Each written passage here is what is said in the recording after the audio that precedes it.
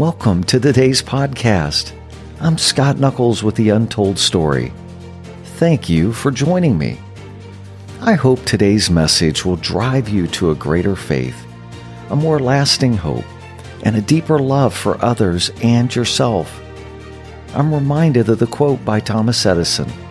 He said, "Many of life's failures are people who did not realize how close they were to success when they gave up." Let's get started with today's podcast.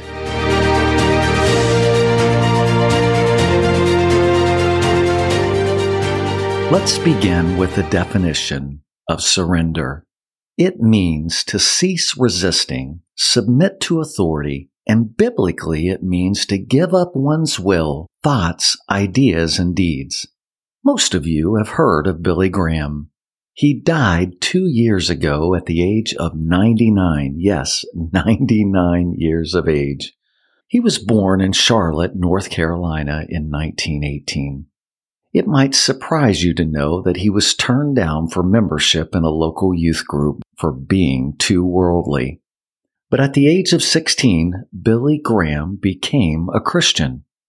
2 years later, he attended Bob Jones University. However, he found it too legalistic in both coursework and rules. In fact, he was almost expelled from the school, except that Bob Jones told him, "Don't throw your life away." He said, "God can use that voice of yours, and he can use it mightily." Not long after, Billy Graham got his first chance to preach in Florida, due to another preacher declining at the last minute. It was said that his knees were knocking and he borrowed 4 sermons to fall back on. The famous Billy Graham concluded his first sermon in only 8 minutes. So after the sermon, one of the attendees, he comes up to Bill and he says, "Boy, you'd better go back to school because you aren't going to make it." And Billy Graham did just that and graduated from Trinity Bible College. In 1938, he became ordained. It was said of Billy Graham, it didn't matter if you were 8 or 95, you could understand his message. It was in the 40s that he became well known. He started his famous crusades, which ran from 1947 to 2005 when he retired. Can you imagine that he preached to live audiences totaling more than 210 million people in more than 185 countries? He provided spiritual counsel for every president from the 33rd, Harry S. Truman, to the 44th, Barack Obama. Billy Graham was also a uniter. He invited Martin Luther King Jr. to preach jointly at a revival in New York City in 1957. In fact, Graham once bailed King out of jail in the 60s when he was arrested during demonstrations. One special televised broadcast in 1996 alone may have reached a televised audience of as many as 2.5 billion people worldwide. As of 2008, Graham's estimated lifetime audience, including radio and television, topped 2.2 billion. Because of his crusades, Graham preached the gospel to more people in person than anyone in the history of Christianity. In fact, he was on Gallup's list of most admired men and women a record 61 times. What was this message all about? Many of you know full well, but I'd like to get some of the backstory on it. And yes, his message was one of hope, one of freedom, one of purpose, one of destiny, and a message that could unite peoples from every tribe and language on earth. His was the message of the cross and Christ's undying love toward us. More than 3.2 million people responded to the invitation at Billy Graham's crusades to accept Jesus Christ as their personal Savior. His message was centered around one thing. And if I could pick a scripture that encapsulated it, it would be John 3:16. You have heard it, but it is so beautiful to hear. For God so loved the world that he gave his only begotten Son, that whosoever would believe in him would not perish, but have everlasting life. I prayed for my brother for 29 years. 29 years of my life I spent lifting my brother up in prayer. And guess what? He is now serving the Lord. Yes, serving the Lord. He was once lost with no hope and completely out of control, but he found this Jesus. His life was radically changed. He's not the person that he used to be, not in any measure. And the cool thing is that if we've experienced him, God wants us to make our mark on our families, our communities, our loved ones, and our friends. One thing I really want to share before we dig in is that we should never give up praying for our family and friends. It's easy to get sick and tired and lose hope because we don't see that change. But did you ever stop to think that perhaps the reason you are where you are is so that you can pray for them, encourage them, and yes, continue to love them, not enable, but to love them unconditionally. As long as they have breath, there's a chance. And you praying versus writing them off is the best opportunity to fight for them. This brother of mine is living proof along with my mother and father who got saved in the last few years of their lives. It is worth the investment. As I reflected on Billy Graham's message and his relentless focus on God's love for us, it brought me back again. It brought me to a point where I could reflect intimately on what I call my first true love. It caused me to think about the amazing journey I've been on. See, I remember it like it was yesterday. I was 18 years old on a Sunday night in church asking myself, why am I here? Why? I, like many of you, was dragged there by a friend of mine. We had been out drinking the night before, just like we had done every weekend before that one. And most of you don't know the Scott Knuckles then. He was empty, insecure, lonely, probably the loneliest he had ever been in his life. I look back at that young man and realize how aimless he was, hopeless, with no self-esteem. This young man thought he would never amount to anything. See, the backstory for me is that I had barely graduated high school and had no intention of going to college and no plan for life whatsoever. One of the reasons I didn't expect to amount to anything was when I was in first grade, my brother and I were born only 9 months apart. We're in the same grade together. Yes, the same grade. And a note came in the mail stating that I would repeat first grade. I was horrified. And my brothers had a ball with that and told me that I was so dumb that I failed first grade. Who fails first grade? The sad truth is that I believed them, and I didn't find out until I was in my 30s that the only reason that I was held back was because they didn't want both my brother and I in the same grade together. It turns out the school couldn't handle two Knuckles boys being in the same grade. I have to admit now that it does make sense. We were a rowdy crew. Let me ask you something. Isn't it amazing how certain events and things shape our lives? I let a perception make me think that I was not very smart for many years. Many years. And turns out that it wasn't true. It wasn't true. But on that night, that Sunday night, I never heard a single word of that sermon. I can't remember it. All I can remember is someone offering me a chance to have hope, that there was a plan for me. For Scott Knuckles, there was a specific plan, that I didn't have to settle for the sad excuse for a life.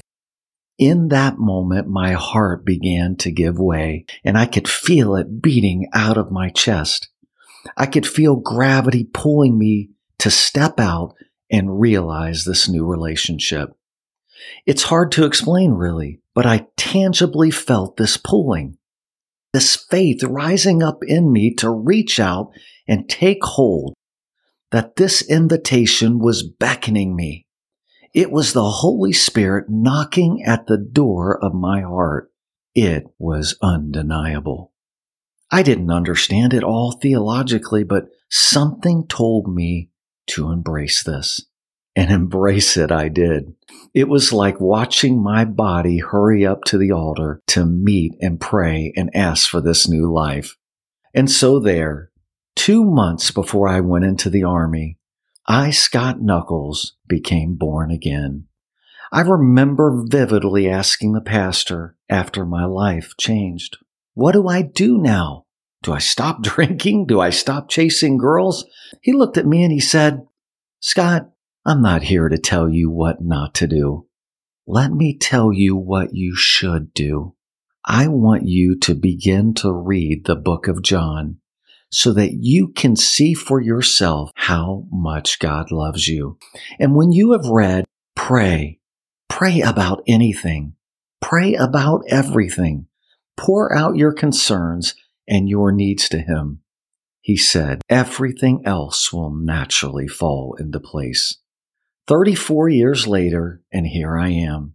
I get what Billy Graham was sharing because I responded to it. It transformed my life. But what is this story that is so transformational and spread like wildfire throughout the entire world? Let's dig deeper into this story. See, when I reflect on Christ, it is truly an amazing story. When I reflect on Christianity itself, it is truly an improbability. Now get this. You have a baby that is born in a barn in a feeding trough in a remote part of the world. No sooner than his birth, his life is in imminent danger. Imagine having a baby and for the first 2 years of life, you're fearful that your child is going to be murdered by a king who thinks that this baby is going to take over as king. What he did realize is that this man, Jesus Christ, would in fact be king. However, a king of a spiritual world. But King Herod, that's his name, was so concerned that he had every boy under 2 years of age murdered. The situation becomes so bleak that the family had to escape to Egypt, traveling nearly 100 miles on a donkey with an infant. The family came back only after King Herod died and Jesus' life was no longer in danger. Imagine getting back and greeting family and friends, and you start hearing all the questions. Who's his real father? Who was it that his mother had an affair with? We read from Scripture that he wasn't accepted in his own town. At each turn, he faced rejection. He had crowds that adored him, yes, but he had crowds that were judging his every word, thinking he was from the devil. Even his own siblings thought he was crazy. Historians say that Jesus was probably about 5'5" tall. He was not handsome like the pictures portray, and there was nothing outwardly special about him. He was skilled in carpentry, so he had a trade. Can you imagine he traveled no more than the size of the state of Vermont? Think about that. He's in a remote part of the world, and his footprint is no larger than the land size of the state of Vermont. Did you know that the Bible skips 9/10 of his life? But his birth was so important that it split history in two. The birth of Jesus Christ became the dividing point of world history. How could this person impact all of humanity? In Philip Yancey's book, The Jesus I Never Knew, he wrote a story about Richard Nixon getting carried away with excitement in 1969 when Apollo astronauts first landed on the moon. "It's the greatest day since creation," crowed the president, until Billy Graham solemnly reminded him of the importance of both Christmas and Easter. By any measure, Graham was correct.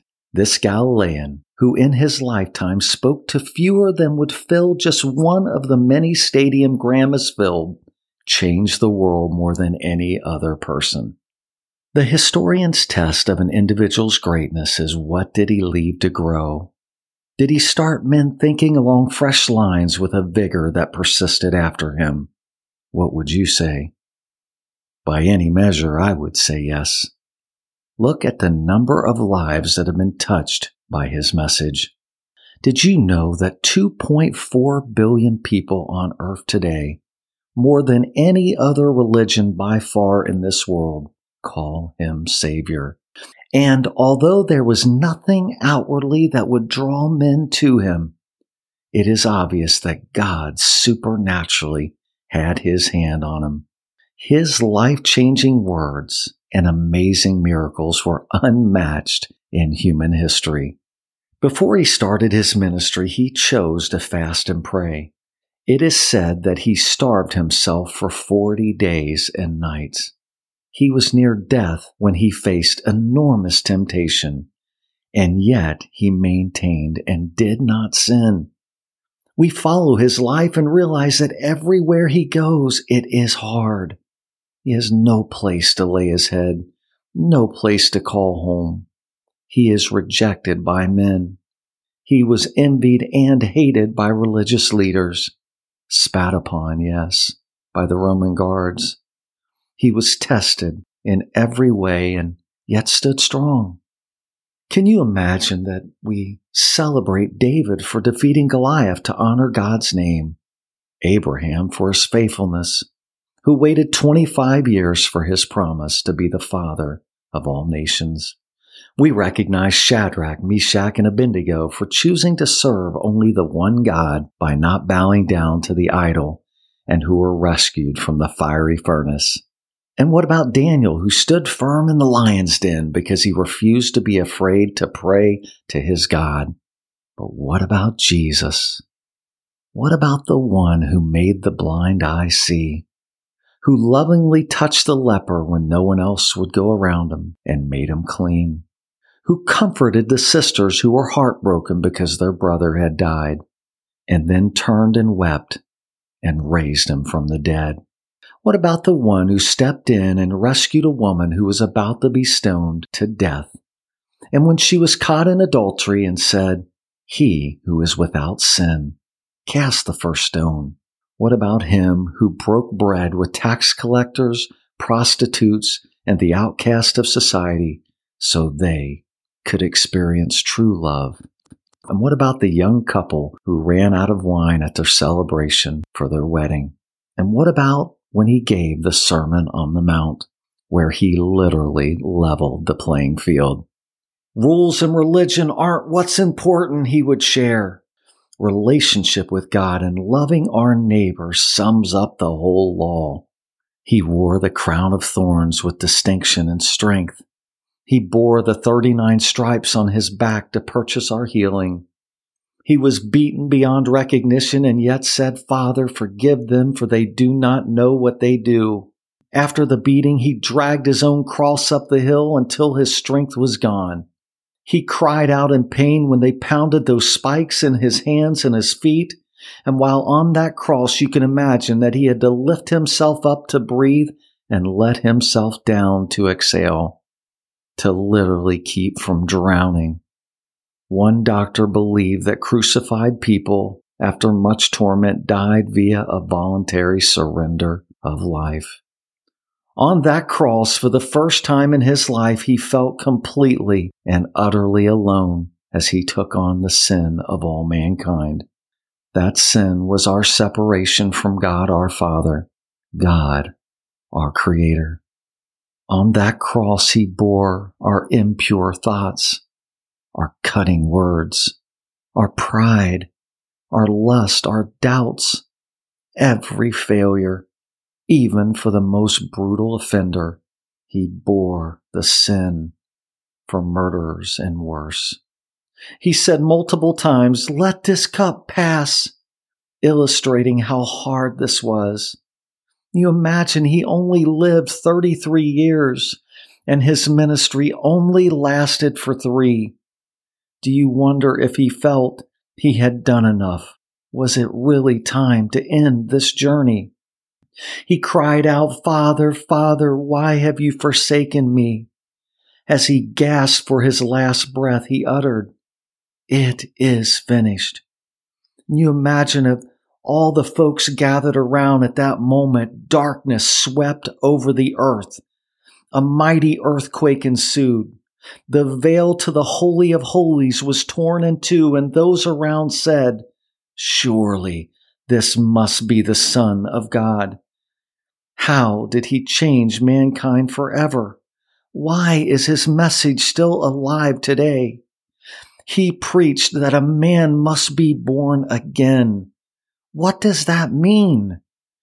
When you and I admit that we are sinners, that we have made mistakes, and by faith ask God to forgive our sins, then something beautiful happens. He takes up residency in our hearts. He enters our lives not just symbolically or theoretically, but magnificently.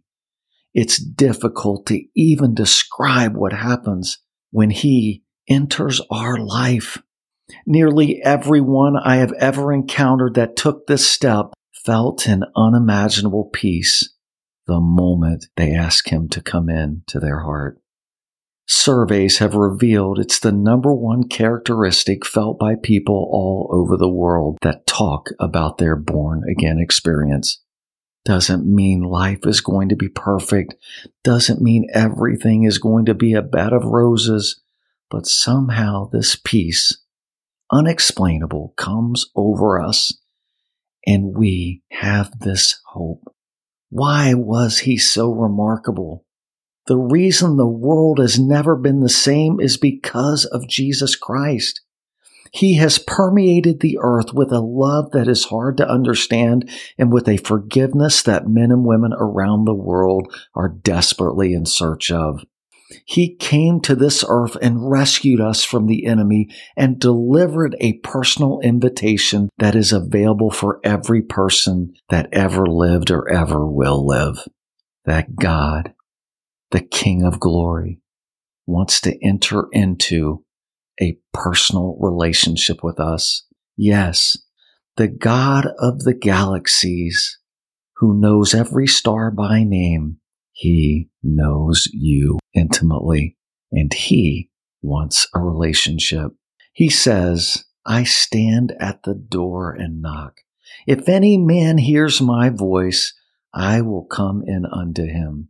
And when we do this, we are promised eternal life, a more abundant life here on earth, that we don't have to go it alone anymore, that we can get the help we need, that he has a plan for our life and he will unfold it. He will give us direction when we don't know what to do. He will equip us with additional talents and capabilities to live this life and to bless the people around us. He will help us parent our kids and restore broken relationships. So 34 years removed from the day that my life was changed forever. See, I get what Billy Graham was sharing because I responded to it. It transformed my life. I served 4 years in the Army, and this kid who thought he wasn't smart enough, empty, aimless, and hopeless, graduated from college with honors and got an MBA from Boston University and a beautiful family that I didn't deserve and a great job to boot. The Christian walk isn't always easy, but it is life-changing in every way. There's no going back. God took a broken young man and put him back together, broken with scars, and the man is better today than he was before then. Some of you are saying, "I remember that day for me," but seasons change. Life has gotten in the way. Distractions have gotten the best of me. When things go wrong, I've taken matters into my own hands instead of going to the Father. I've become the fixer in my life. But you know what? To realize that we can't do this on our own. Some of you listening have been in a drought for so long you feel empty. You just want a change. Let me tell you, I've been there too. Some of us are so steeped in sin that we're afraid to come to the Father. But God is calling us back to Him. He wants to be our first love. You know, the one that is above all and in all and knows all. Some of us are wondering why our anxiety levels are so high. Why are we so depressed? Why we can't get on the same page as our spouse? Why things won't fall into place? It's because we've drifted from the Father. God is saying, put me first as I put you first when I hung on that cross. This God of ours is a jealous God, a healthy, jealous God who wants all of us to occupy every part of you and me. In fact, He doesn't do well when we are lukewarm Christians. The Bible said He hates it. He's done it all. He's paid it all. But that is the single thing He requires. If I've given all for you, will you give all to me? Will you turn your life over to me? Will you turn over all those things that are in the way? He's calling us back into personal relationship. I said it before, but it's worth repeating. Jesus said when He was speaking to the crowd, I stand at the door and knock. If any man hears my voice, I will answer. He said in His word, oh, how I would love to gather you as a hen gathers her chicks under her wings. Why are you so caught up in these careless worries?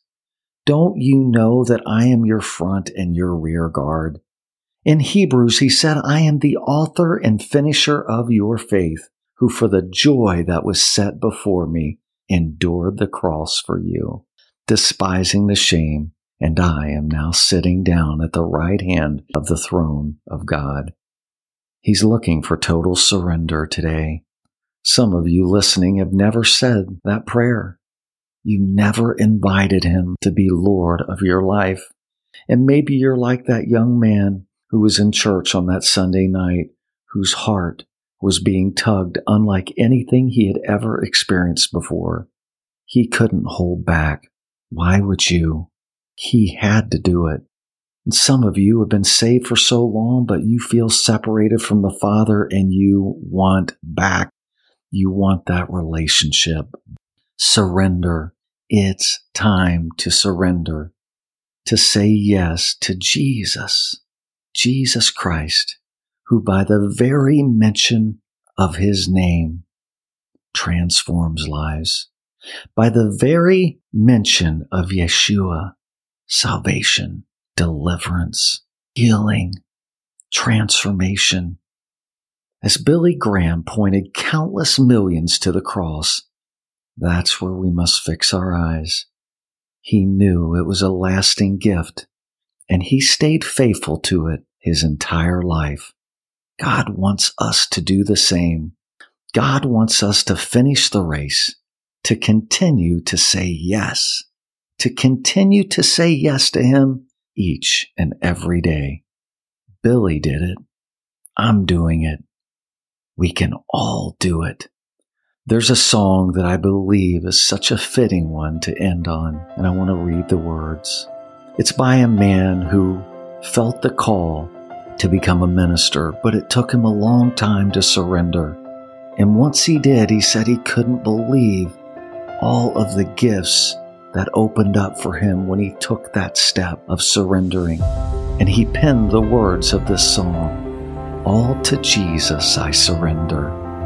All to Him I freely give. I will ever love and trust Him. In His presence daily live. All to Jesus I surrender. Humbly at His feet I bow. Worldly pleasures all forsaken. Take me, Jesus. Take me now. I surrender all. I surrender all. All to Thee, my blessed Savior, I surrender all. It is a fitting opportunity to utter those words to the Father if you've never done it before. You can do it in your own way.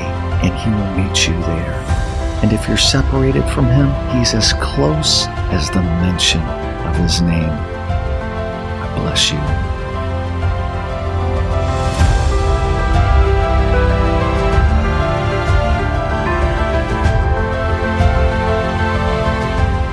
I hope you've enjoyed listening to today's podcast. Would you take a moment and provide a rating, subscribe, and consider sharing this message of encouragement with others?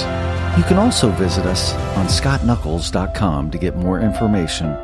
Until next time, blessings.